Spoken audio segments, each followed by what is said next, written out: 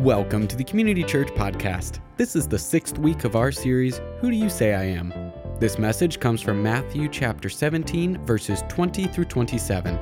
If you'd like to take notes, there's a link for that in the show notes. Thanks for joining us, and without further ado, here's Pastor Mike. I've been looking in the Gospel of Matthew and this whole idea of, who is Jesus? And if he is who he says he is, and what does that mean to us? What does that mean in our life? And this morning, we're going to be looking at the end of Matthew 17. An interesting passage. It seems like it's got these three little things that don't seem to fit together, but they do. And God puts them together because he's trying to help us understand them in the context of each other. And so if you have a Bible, I'm going to ask you to turn with me to Matthew 17. We're going to be looking at verses 20 through 27. And I'd encourage you to not only look there, but then to keep your Bible open. If you don't have one, there's one in front of you. We'd invite you to use that because really all the points from the message always come from the Bible. And so if you have it open, you can see right there in God's Word where it all comes from. But let me begin by reading the passage. I'm going to just move this back a little bit so I don't bang it. Let me go ahead and read this that we're going to be looking at. Matthew 17, starting in verse 20. And speaking of Jesus, and he said to them, because of your little faith, for truly I say to you, if you have faith like a grain of a mustard seed, you will say to this mountain, move from here to there, and it will move, for nothing will be impossible for you. And they were gathering in Galilee. Jesus said to them, the Son of Man is about to be delivered into the hands of men, and they will kill him, and he will be raised again on the third day. And they were greatly distressed. And when they came to Capernaum, the collectors of the 2 drachma tax went up to Peter and said, does your teacher not pay the tax? And he said, yes. And when he came into the house, Jesus spoke to him, first saying, what do you think, Simon? From whom do the kings of the earth take toll or tax, from their sons or from others? And when he said, from others, Jesus said to him, for the sons are free.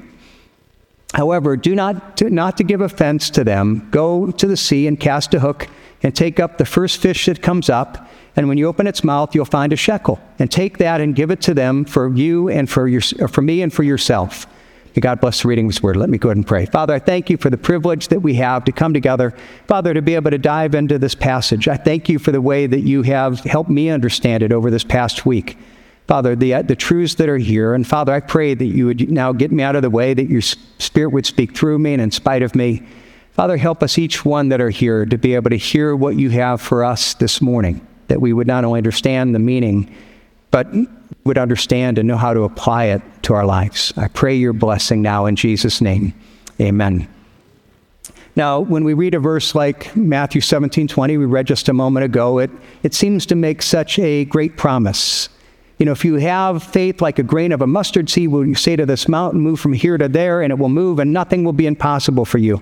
And we read that, and we might think, well, this is calling us to have faith and to do things that are, that's super heroic, and, some things for God that are just incredible. And look at what he says. With the faith of a mustard seed, we can move mountains. He promises nothing will be impossible for you. So is he calling us to seek to do the impossible, to seek to move mountains, to, in a sense, be the spiritual superhero that does great things? If so, what would that even look like? You see, I think when we look at this verse, it's one of those verses that we can throw out there and we put on posters, or we throw out as platitudes and say, hey, faith can move mountains, and that's encouraging, and it is. But when we look at that, we have to ask, what is it actually saying? Not just as a platitude. What does it actually mean? What is it calling us to do? What would it look like if we were to live this out? Now, in this passage, we're going to see it actually begins to answer that question. And we're going to try to explain that and paint a picture of maybe what it looks like. But I'm telling you, we're going to get to that at the end of the message, so we got to stay with me to the end. But let me start by asking, as we look at this, what exactly is Jesus promising here? It's one of these great promises. If we just have enough faith, anything is possible. That's often what people will see. If we just believe, we can put our mind to anything, and that's what happens. And so it's a verse that people will put on motivational posters. Faith can move mountains, or we're going to post it on social media. What an incredible promise, especially if we feel like we're facing a mountain in our lives. It's also a passage that people often use that teach something that's often referred to the health wealth gospel, or name it, claim it theology. This idea that, that they'll often say that if you just have enough faith, the impossible will happen. What's your dream? Whatever it is, if you just believe enough, you can accomplish anything that you want. It's actually several passages that people use this way. Another one, as an example, is Philippians 4:13. Some of you might know that. It says, I can do all things through him who strengthens me. Now again, I've seen people take this verse and say that what it's teaching is whatever your goal in life, whatever it is, with God's help, you can accomplish whatever goal that you want. It's often phrased in such a way that it's kind of, the way that it's wording here is kind of what a lot of people think. For I can do all things. I can do everything with the help of Jesus. I can do it with his help, who gives me the strength that I need. And so it's an idea of what we can accomplish. And it's a popular verse that you especially see with athletes, and they have, the stickers under their eyes, and they're out, like, I can accomplish anything. And again, it's a great motivational verse. I even found this golf ball that has the verse right there in the golf. I can do all things through Christ who gives me strength. And I said, that's what I need. If I have this golf ball, and then with God's strength, I can hit a 300-yard drive. It's like, wow, is that what it's promising? No, of course not. That's not what this is promising, not what Matthew 17 is promising. It's not saying that if you just have enough faith, whatever you put your mind to, you can accomplish. In fact, let's even think about, for example, we're not there, but let's take a moment to think about Philippians 4:13. Philippians 4:13, it's written by Paul, the whole book of Philippians. It's written while he was in prison in Rome, waiting trial before Nero. He had been in prison for 2.5 years or longer. And so if you think about it, if Paul's point here is dream big dreams, because with God's help, anything is possible, it would seem a pretty strange message for him, because he's not living his dream. His dreams are crushed. He wants to be out. He wants to be traveling. He wants to plant new churches. And instead, he's now spent years in jail. And you think about it, if that's what he's saying, if you want advice of how you can accomplish your dreams, asking the guy that's in jail doesn't seem to be the guy that you'd ask. It's kind of like coming to me and asking, how do you have fuller hair? It's just like, okay, you're not going to ask me that. That just doesn't go together. So that's not what he's saying. What about Jesus? Let's go back to Matthew 17:20. And what's he saying? What's he talking about? Mustard seeds and mountains. Again, we look at the promise. If you have faith like grain of a mustard seed, you will say to this mountain, move from here to there, and it will move, and nothing will be impossible for you. Now, we looked at this more in depth last Sunday. But one of the things that we talked about was this idea that when we try to interpret the Bible, the first rule of interpreting the Bible is use Scripture to interpret Scripture. So we don't just come back and say, well, here's what I think it means. In this case, we have another account in the Gospel of Mark of the same story. And Jesus also calls us to have this, this faith, and like a faith of a mustard seed, but he explains what it means. They're both telling the same story. The context of the story is a father comes to Jesus, and he's got a son that's oppressed by an evil spirit. And so much so that he's going into convulsions, and he's trying to throw himself in the fire. And so the father brings the boy to the disciples, and the disciples can't heal him. And so now the father goes around the disciples directly to Jesus, and look at how he asks for Jesus' help. Mark chapter 9. If you can do anything, have compassion on us and help us. Now right away Jesus hears that, and look at his reply. And Jesus said to him, if you can, all things are possible for the one who believes. If you can, you're asking me if I can do anything. Do you doubt that I can? Do you really have faith? Do you believe that I can? And I love the father's response. He says, immediately the father of the child cried out and said, I believe, help my unbelief. And I love this because this is explaining the faith of the mustard seed. This is the same idea taught from a different angle. And what it's telling us is the faith of the mustard seed isn't defined by how great the faith is. It's a faith that has doubts. It's a tiny bit of faith that has doubts and struggle, but persists even in the midst of the doubts. It's like this father who comes and says, I don't believe, I'm struggling, but I have enough faith to ask you even in the midst of my doubts. And I love that because it gives me hope. Because the fact of the matter is that a lot of times I still have doubts. And I come to God and I'm asking him to do some, and I'm not 100%, not certain, and I wonder and I worry, and God's saying, oh, that's okay. Because the faith that he calls us to is not a faith that the miracles are done because of the size of our faith. The miracle is done because of the faith the object of our faith. Here this father comes and he brings a request and he knows, he doesn't try to hide it. He acknowledges, help my unbelief. But he comes and says, Jesus, I believe you're so great that you can take this little bit of faith and you could even overcome the gap of my faith to do the miracle. Because the important thing isn't the size of our faith, it's the object of our faith. Now let me help and even just illustrate this just practically. All right, so let's say I've got a chair up here. And I can say, okay, sitting in a chair is an act of faith. It's an act of saying I'm going to put my full weight in this, and it's a statement of saying I believe that it's going to hold me up. Now let's say that for whatever reason, I really doubted whether this chair was solid, whether it had integrity, whether somebody's pulling a trick on me. And I'm sitting there saying, I really doubt the chair. I really don't want to. I'm afraid to do that. But man, I'm tired and I've got to sit. And if I come and I very slowly put my weight on it, I really don't trust it. And I finally sit down, it's holding me up. Now, would you say that the chair is any less reliable because of my doubts? Was there anything that changed about the chair's ability to hold me up because of my confidence or my doubts? No. I could have all kinds of doubts, but because of the integrity of the chair, the object of what I put my faith in, it works. Now, on the other hand, I could take something, I could take a music stand and I could say, I can hold this, and I'm totally confident and I sit my whole weight on it, it's going to fall. Now, does my confidence of faith make it more steady? No, I can have total faith in something that doesn't have integrity, that isn't true, and it's not going to hold me up. And so what we've got to realize is when I sit down, do I have enough faith to sit in the chair? I can have all kinds of doubts, but am I willing to overcome those doubts, and even if it's slow, to sit in the chair? And that's what he's talking about, putting our faith in Jesus Christ. Do I have enough faith to put my trust in God? I might have doubts. I might be saying, God, help my unbelief, like that father. But the fact of the matter is, do I have enough faith to persist in trusting in him, even in the struggle? Now, that's what helping us understand this whole idea of the faith of the mustard seed. But then we say, okay, well, that's what faith is. What about the mountains that we're promised to move? That we're going to move mountains, that we're not going to accomplish anything. What is that mountain that we're called to move?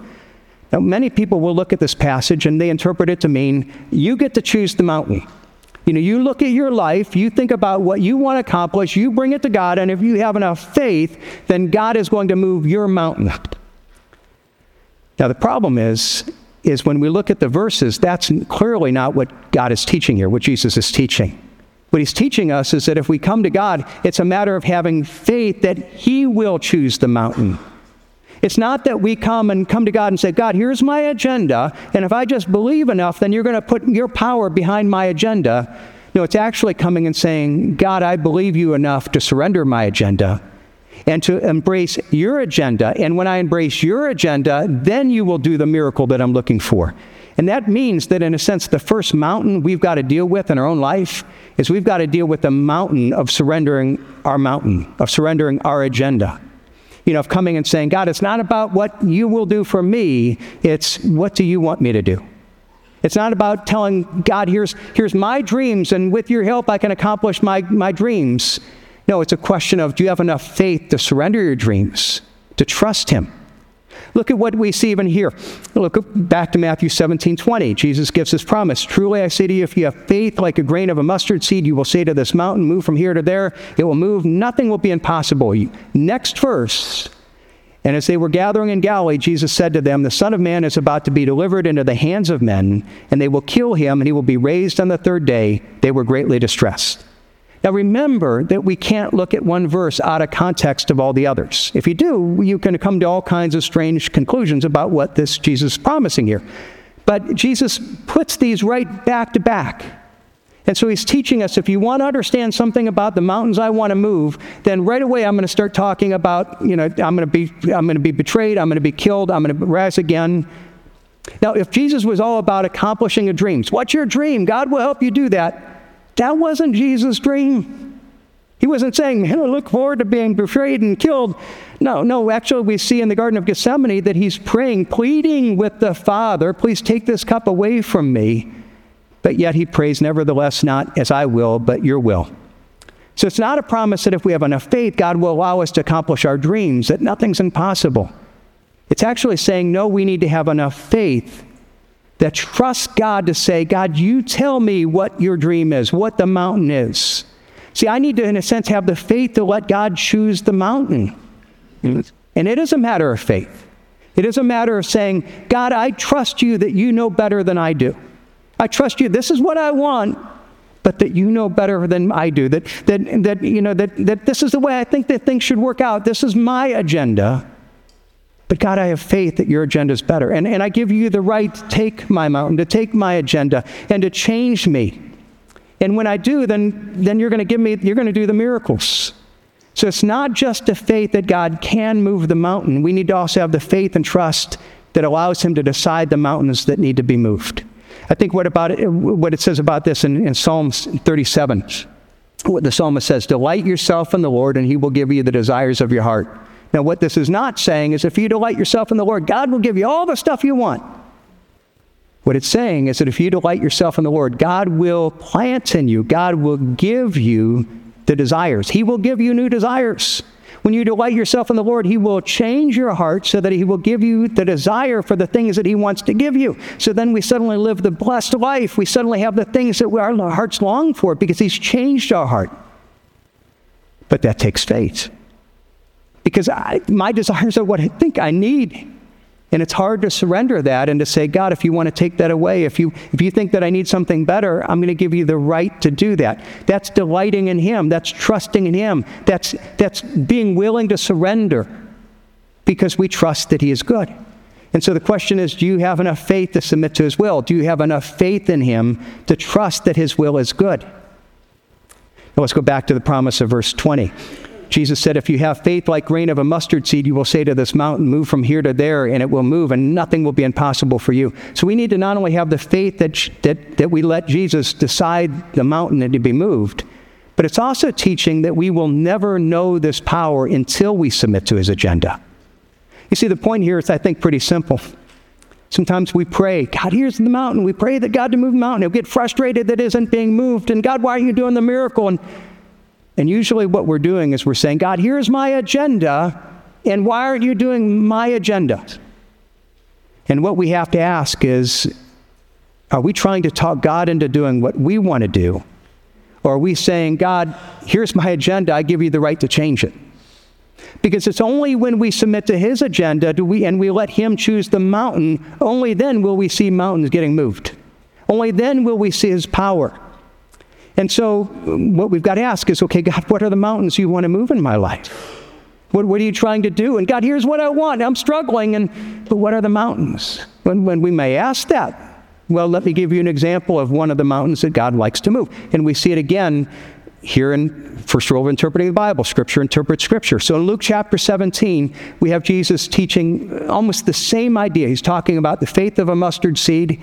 And he said, if we have the faith of the mustard seed, not that we will move a mountain, but we will move a tree. And what is that thing, the tree that needs to be moved? Here he says, well, let me give you the example. It's the problem of forgiveness. That's the mountain. That's the tree.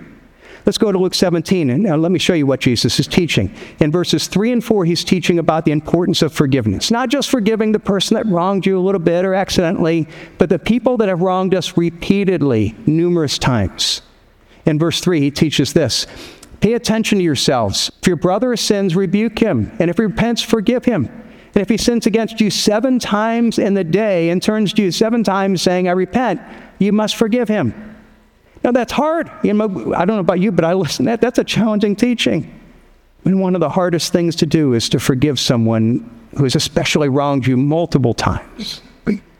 And you know what? That's the disciples' reaction as well. They hear Jesus doing this, and their basic response is, are you kidding? We can't do that. I mean, they said right away, the apostle said to the Lord, increase our faith. Basically, their response is, Jesus, we hear what you're saying, but we don't have the faith to do that. We don't have the ability to do that. We can't, it's a mountain we can't move.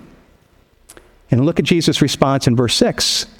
And the Lord said, if you had faith like a grain of a mustard seed, the same thing that he says here in Matthew, you could say to this mulberry tree, be uprooted and planted in the sea, and it would obey you. It's the same thing, only you here uses a tree. Why? I think tree has roots. And when we think of anger, our anger has roots. And what he's saying is, okay, here you've got anger, and it's this tree, it's this mountain that we can't get. And Jesus says, not only are you able to forgive and go through the motion, but I'm able to work it such in your life that I'm able to take the tree, the roots, and everything and move it in the sea and cast it until it'll remove it from you. I'm able to do that kind of miracle. Now, the issue is not whether you are able to forgive. You aren't. I'm not. That's the whole point here. The disciples said, we can't do it. And Jesus said, okay, I understand that, but God is able to forgive. And what he does is says, well, come and take just a little bit of faith, the faith of a grain of a mustard seed. All you have to do is have that little bit of saying, God, I know you're calling me to do this. Give me the ability that I don't have. And God will do that kind of miracle. It just takes a little. It can be a faith mixed with doubt and struggle and anger, and said, God, I want you to change my heart. It could be just like that father who says, I believe, help my unbelief. And God does the miracle. Now, when we look at this, that's hard. That's unpleasant. And a lot of times when we think of this whole idea, that's often portrayed, what are your dreams? And you can accomplish whatever you want. But even in this whole thing of forgiveness, what you see is often the mountains that God calls us to move aren't pleasant. They aren't the things that we want. Why? Because the biggest thing is God wants to work in us spiritually. He wants to shape our hearts. And you know what the Bible teaches? Often God uses trials and pain and difficulty to shape our hearts, to make us the person that he longs for us to be. In fact, we see this right here again in Matthew 17. We saw again, Jesus made the promise. If you have the faith like a grain of mustard seed, you'll say to the mountain, move, go move from there to there. Nothing will be impossible for you. The very next verse, Jesus comes back and says, the Son of Man is about to be delivered in the hands of men, and they will kill him, and he will be raised up again on the third day. Now, again, from our perspective, we can look at this and we can say, okay, if God is moving mountains, he says, okay, God can move mountains. And Jesus said, okay, here's the mountain. Right. From our perspective, this sure doesn't sound like a mountain Jesus would choose. It almost sounds like Jesus is saying, hey, and he can move mountains, but only in my case, he's going to drop a mountain on me. It's going to destroy me. And so you look at that and you got to say, this is again all together. God put these back to back to teach us something. God was going to do something of incredible spiritual value through Jesus, but it looked and felt like a mountain that was being dropped. And when we look at this and we apply it to ourselves, again, we're not going to be crucified like Jesus, but it's a pattern of how God works. That a lot of times God says, I want to move the mountain, but it may not be what you would ever choose. It may not be accomplishing your goals and your dreams. It might be through pain and difficulty. And often then we pray that God would move the mountain. God, remove this. And God's saying, no, I want you to see how I'm actually working through this to do a bigger miracle. Look what it says about this in James 1. James says, count it all joy, my brothers, when you meet trials of various kinds. Not that we feel joy, not that we're happy, but that we consider, we know. It's a knowledge word. Why?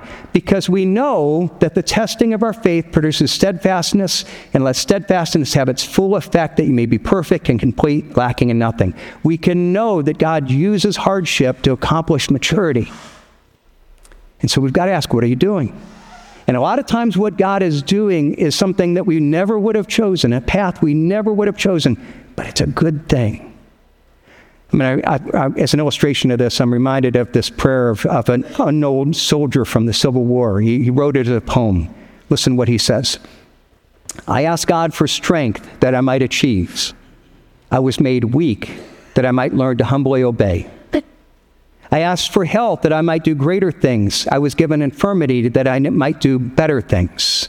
I asked for riches that I might be happy. I was given poverty that I might be wise. I asked for power that I might have the praise of men. I was given weakness that I might feel the need of God. I asked for all things that I might enjoy life. I was given life that I might enjoy all things.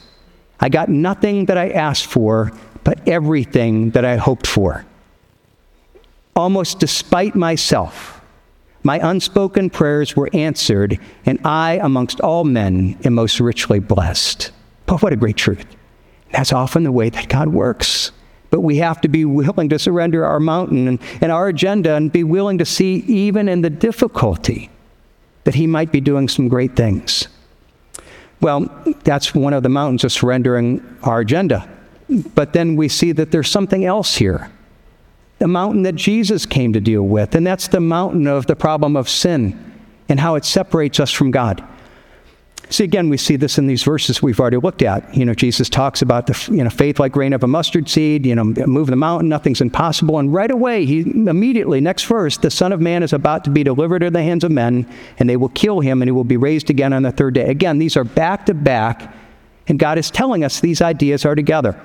He's saying, okay, Jesus, he came to move a mountain. And what was the mountain? It was a mountain that he came to move through the means of his death on the cross and through his resurrection. See, the greatest mountain of all time is the mountain of our separation from God because of our sin. It's a mountain that we can't of ourselves ever deal with. Religions try to. In fact, all religions are basically based on this idea that we understand there is a God, that God is different than we are, that we are separated from God by our sin, by our unholiness. And what religion does then is religion said, okay, here are the rules that you have to keep to somehow work your way towards God. All religions have rules. It's the only difference of religion is what the rules are. Some say, you need to go to church every week. You need to give money. You need to travel to Mecca. You need to pray 3 times a day, facing a certain place. You need to go to confession. There's all different rules, whatever they are. Biblical Christianity is not a religion. It actually flies in the face of this whole religious structure. It teaches that we are separated from God by our sin. But it also teaches that there's nothing that we can do about it, that all our attempts of keeping the rules will all fall short. Now, some will distort the Bible's message, and they've made it about rules. And some of you come from churches where it's all about rules and about what you need to do. But here's what I want you to tell you. That's a distortion. It's not what the Bible teaches. Yippee. The message of the Bible isn't about how we work our way towards God, how we somehow close this gap. It's about God who came to us, not about what we do to earn our way towards him, about God coming down to us. That's the message of Christmas. God came to us so that he could have a relationship with us, not through what we do, but through what he does. That at the cross, he took our sins upon himself, that he gives us his righteousness. That's what's taught throughout the New Testament. So, for example, in Romans chapter 6, but now the righteousness of God has been manifest apart from the law. It's a righteousness. It doesn't come by the law. It doesn't come by rule keeping. Although it says, although the law and the prophets bear witness to it. All the laws, everything that you see in the Old Testament, we're all pointing toward this. And what is it? It's the righteousness of God through faith in Jesus Christ for all who believe. In fact, if you look at it in Romans 6, it talks about, it says the wages of sin is death. What we earn because of who we are, because of our own efforts, is death, is separation from God. But the free gift of God is eternal life in Jesus Christ our Lord. It's what God gives us, not what we deserve, not what we earn. Now, let me show you how this is developed here in Matthew 6 through the story about paying of this tax, and our burden is paid for full in Jesus. So let's look at it, or Matthew 17, because we see it here. It's not something that's immediately obvious. In fact, I struggled with it for a while, and the reason is because we don't know the Old Testament that well. Now, if you had the people in Jesus' day, they understood the Old Testament, they understood what this tax was about, they would have gotten it right away. I needed help from a commentary to help me get it. And so look at the story, starting in verse 27. When they came to Capernaum, the collectors of the 2 drachma tax went up to Peter and says, "Does your teacher pay the tax?" And this has nothing to do with taxes from Rome. It's not a government tax. It's actually a religious tax, sometimes referred to as redemption money or ransom price.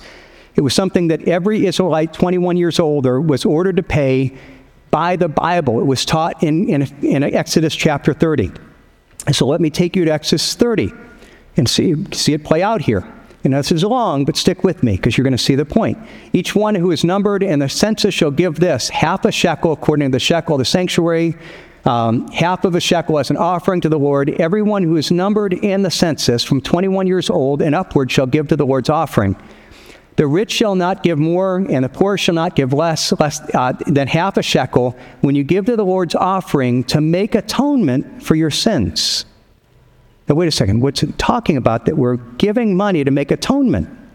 But it continues. You shall take the atonement money from the people of Israel, and shall give it for the service of the tent of meeting, that it may bring the people of Israel to remembrance before the Lord, so as to make atonement for your lives. Now, right away, the first question is, what does it mean, atonement? We don't use that word very often. It's kind of a religious word. It has the idea of how a man is brought right into relationship with God. It literally comes from the words that would mean at one, making at one. At one meant is literally what it is. And so it supposes that we have this separation between us and God, and that something needs to happen to make us one. And you say, well, wait a second. You said it's not about religion. It's not about what we do. But here it seems to be saying we pay money to accomplish that. What in the world is it talking about? Here's what it is.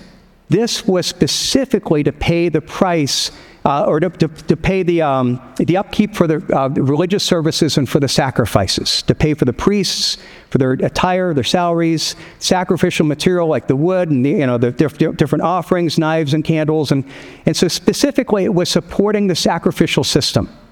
And it wasn't saying, okay, you've got to do this, but one of the ways that you have faith is that you give money toward the sacrificial system because you need the sacrifices to be made right with God. That's the Old Testament teaching. But when you look at the New Testament, what the Bible is really clear is the Bible says, okay, we don't need that anymore. Now let's go back to Matthew 17. The religious leaders ask Peter about, so Jesus paid the price. And Jesus calls Peter aside and he said, what do you think, Simon? From whom do the kings of the earth take toll or taxes? From their sons or from others? And we said, from others, Jesus said, then the sons are free. And basically saying something's going to happen that makes you have a relationship with God, that you're a son, that you don't need to pay the tax. And what is that? He's saying there's something that's going to happen that this tax, not only this tax, but the whole sacrificial system that is holding up, it's going to be paid in full. There isn't any need for any more. And what was that? The death of Jesus Christ. When you look at the context of what was right before that, it's really clear that Jesus was going to die on the cross, and once and for all, he was going to pay for all sins. Hebrews talks about this idea. He entered once for all into the holy place, not by means of the blood of goats or calves, but by the means of his own blood, thus securing an eternal redemption. Through what he did for us, he once and for all fulfilled all the needs. He paid all the price. It says later in Hebrews 9, for if the blood of goats and bulls and the sprinkle of defiled persons with the ashes of a heifer sanctify for the purification of the flesh. Well, they did kinda, but it was covering sin. It wasn't washing. And if it did part of that, then how much more will the blood of Christ, who through the eternal Spirit offered himself without blemish to God, purify our conscience from dead works to serve the living God? We are changed. It's a once and for all thing that Jesus Christ has done. That's the gospel message. He died for our sins. It's the final sacrifice. And so what do? We don't do anything except to accept that through faith. And there is a role that we have, and the role is our mustard seed of faith. To believe in what he has done, to recognize that, okay, I confess my sins. God, I agree with you. I'm a sinner. I agree with you. I deserve separation from God. And I confess not only that I've sinned, but I can't fix myself. And for some of us, we're trying to do. God, I'm trying to be good. God, all my works are going to fall short. And we have to agree with that. And then put our faith in what Jesus has done for us. We need to ask him to forgive our sins. We need to ask him to then become, not only forgive us our sins, but to be the leader, to be God in our life, to reshape us according to his will. Again, we just read it a moment ago in Romans 3. Let's look at it again. Now the righteousness of God has been made manifest apart from the law. It's not from us, although the law and prophets bear to it. The righteousness of God through faith in Jesus Christ for all who believe. How do we have this? Through faith, through trust, through recognizing our need, asking God to forgive us, and through faith through all who believe. And you might be sitting there saying, I'm not really sure, and all you need is a faith of a mustard seed. You come and say, God, I'm aware of this, and I don't know all that it means. Having the faith of the mustard seed, I believe, but help my unbelief, and God will meet you there. My friends, if there are some here again, if you're not sure where you're at in relationship with God, maybe you've been trying to do good and you're worried, am I good enough or not? I want you to realize this is the gospel message. And is God calling out to you saying, no, I don't want you to try harder or be good. I want you to acknowledge I'm not good enough and to bring your need before God and let him forgive you. Trust in his grace. So that's how we come to him. But it also then teaches us, okay, what does it look like to live this out? How do we live this out in our everyday life?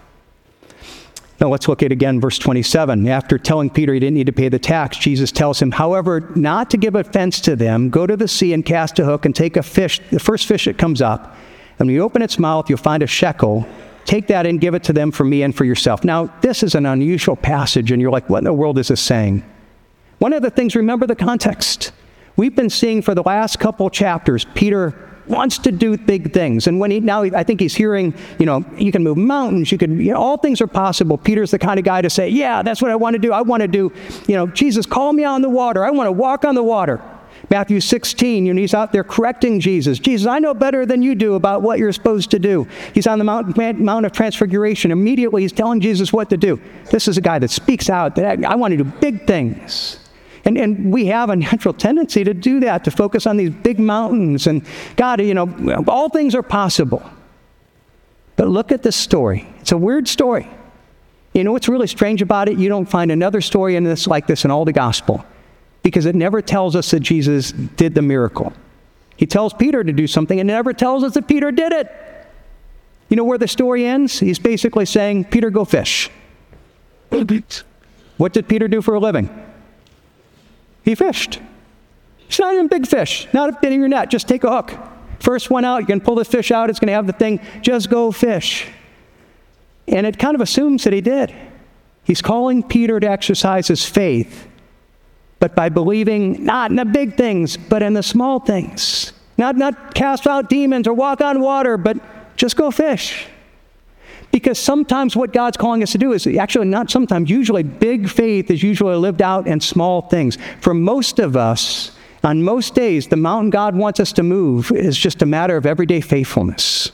That's what it is. In fact, when he comes out and he says, not to cause offense, he's basically saying, you don't need to pay it, but you know what? Let's be a good neighbor here. Let's not fight over different things. You be a good testimony, be a good neighbor, don't cause offense. What does God want us to do? Hey, just be a good neighbor, be a good employee, be reliable, be trustworthy. And then he comes in and he says, okay, go out and cast your line. Trust me in the little things. I said, God, use me to move a mountain this week. Well, what does that look like? It just means being faithful in the little everyday things. You know what it means? If you're married, love your spouse. It means do something for them this week. Think about something that you could do that you don't have to do, that is loving, that is kind, that is compassionate, that meets a need. Just love them well. Let that be a testimony. It means love your kids well. At Thanksgiving this week, I know I talk about Thanksgiving. Look at each one of your kids and say, how can I pray for you this week? And pray for them and let you know that you're praying for them. Be an example. It means go to work and be the best employee that you can be. Be honest, have integrity. And at work, reach out to that unpleasant person, that difficult person. Love the person that's unlovable. Live out your faith in that way. And you say, I can't do it. Well, ask God to give you the ability. Say, God, I can't do it. I just got my mustard seed. Let God do it for you. In church, so often we think, well, I can't preach. I can't do the big things. And the big things that God calls us to is it's work in the nursery, help with the kids, help in the tech ministry, help as a greeter. All the little things. And I want to tell you, every once in a while, there aren't many, usually once or twice on a Sunday, if I'm here and I'm not preaching, you'll find me down in one of the kids' rooms.